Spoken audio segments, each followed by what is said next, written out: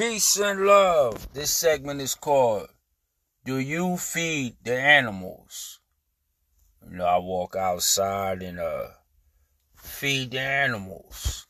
I threw some cornflakes out, frosted cornflakes to be exact, outside one morning, and the birds came and ate the frosted flakes, and the squirrels ate it.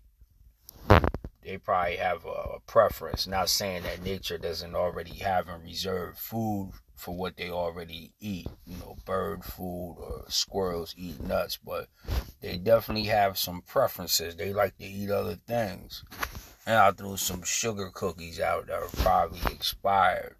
They ate them up too. So I was like, wow. I said the animals actually appreciate leftover food or food that I didn't eat or consume.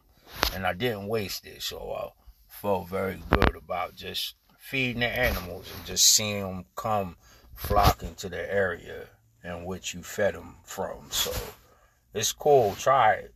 See what they eat out there. The animals definitely have preferences besides what Mother Nature has already provided for them.